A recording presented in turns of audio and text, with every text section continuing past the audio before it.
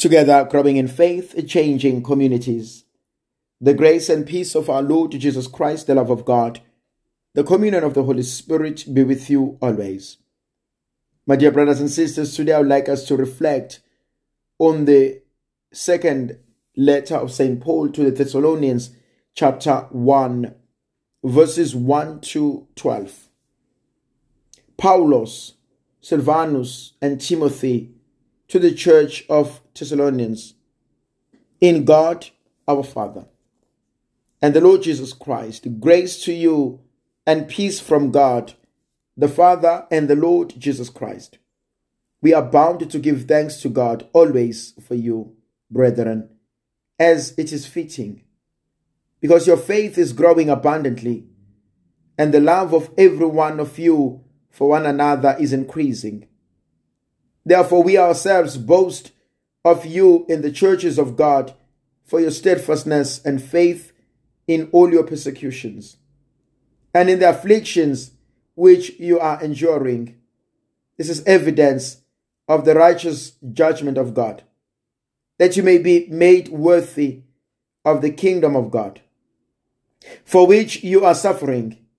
May our God make you worthy of his call, and may you fulfill every good resolve and work of faith by his power, so that the name of our Lord Jesus may be glorified in you, and you in him, according to the grace of our God and the Lord Jesus Christ. What a beautiful reading. I love how Paul always starts his letters. He introduces himself and those who are with him, and he always have a personal touch to it. He says here, Paul, Silvanus, and Timothy to the church in Thessalonians in God, our Father and our Lord Jesus Christ. And he says to them, grace to you and peace from God the Father and the Lord Jesus Christ. Grace and peace. And at Mass, every Mass, the grace and peace of our Lord Jesus Christ, the love of God, the communion of the Holy Spirit be with you always. Grace and peace. That's what Paul wishes for the church in God. But imagine that's what Paul wishes for us individually, for us as families. That he wishes us this grace and the peace of God. And he says, we are bound to give thanks to God always because of you. I thank my God each time I think of you. And when I pray for you, I pray with joy. I love that. I thank my God each time I think of you. And Paul says, we are bound to give thanks to God. We want to give thanks to God. We have to give thanks to God because you've been amazing. You've been absolutely amazing. And imagine God saying that about us. That I thank God. I thank the Father because of you. You know, life can be unbearable. Life can be difficult. Life can be a mission for a great number of people. But truth be told, the Lord appreciates all that you have done. The Lord knows what you are doing. Just because he doesn't talk about it, it doesn't mean he doesn't see. God knows your efforts. God knows how much you've tried. He knows how much you've cried. He knows the love that you have.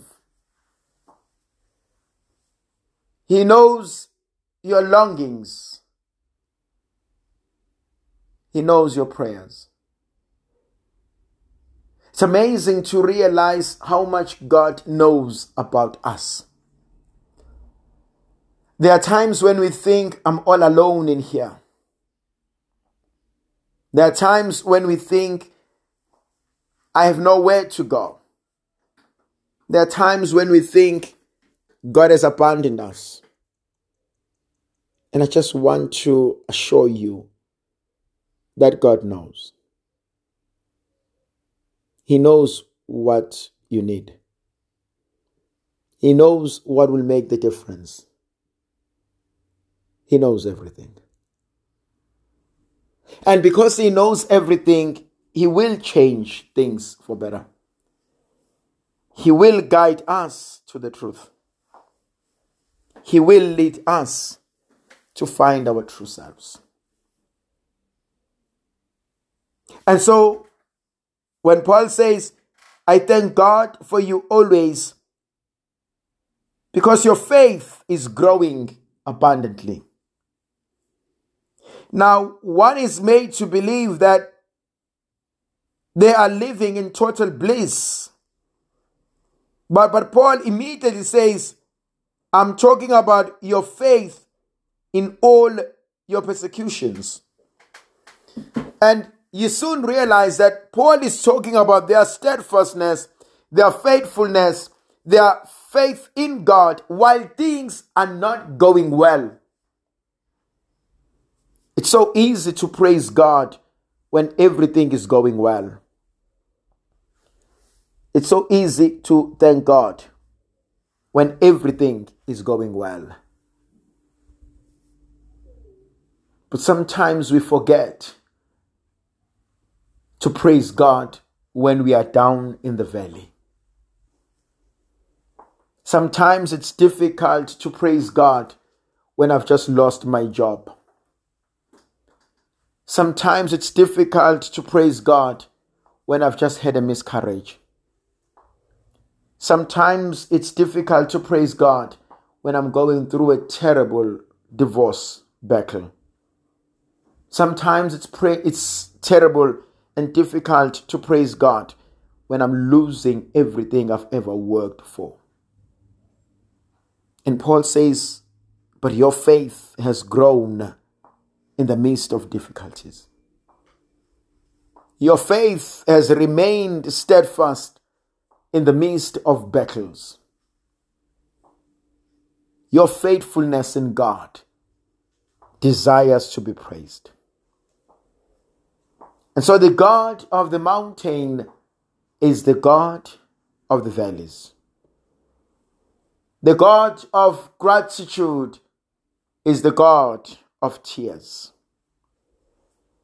The God who has seen me through difficult moments is the God who is silent in the midst of great pain. He's still the same. He's still around. He still cares. He says, your faith has grown abundantly. He says, you have endured so much. In afflictions you have endured. And this is so evident in the righteous judgment of God, that you have been made worthy of the kingdom. Paul looks at them and God looks at us. And the prayer that God offers through Paul, may our God make you worthy of his call.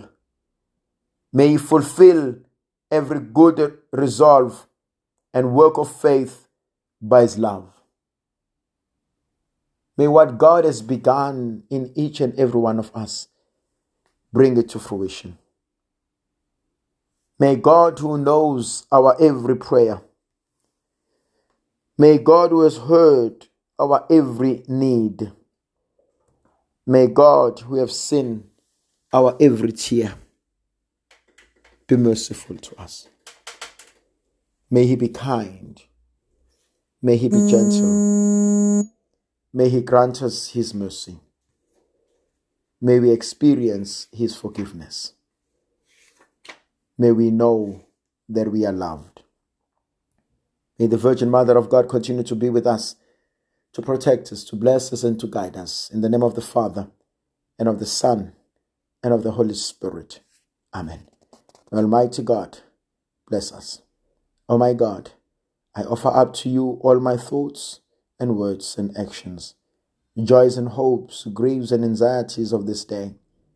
I ask you to grant me the grace to love and serve you and all those you send my way today. We ask this through Christ our Lord. Amen. May Almighty God bless and protect you, the Father, the Son, and the Holy Spirit. Amen.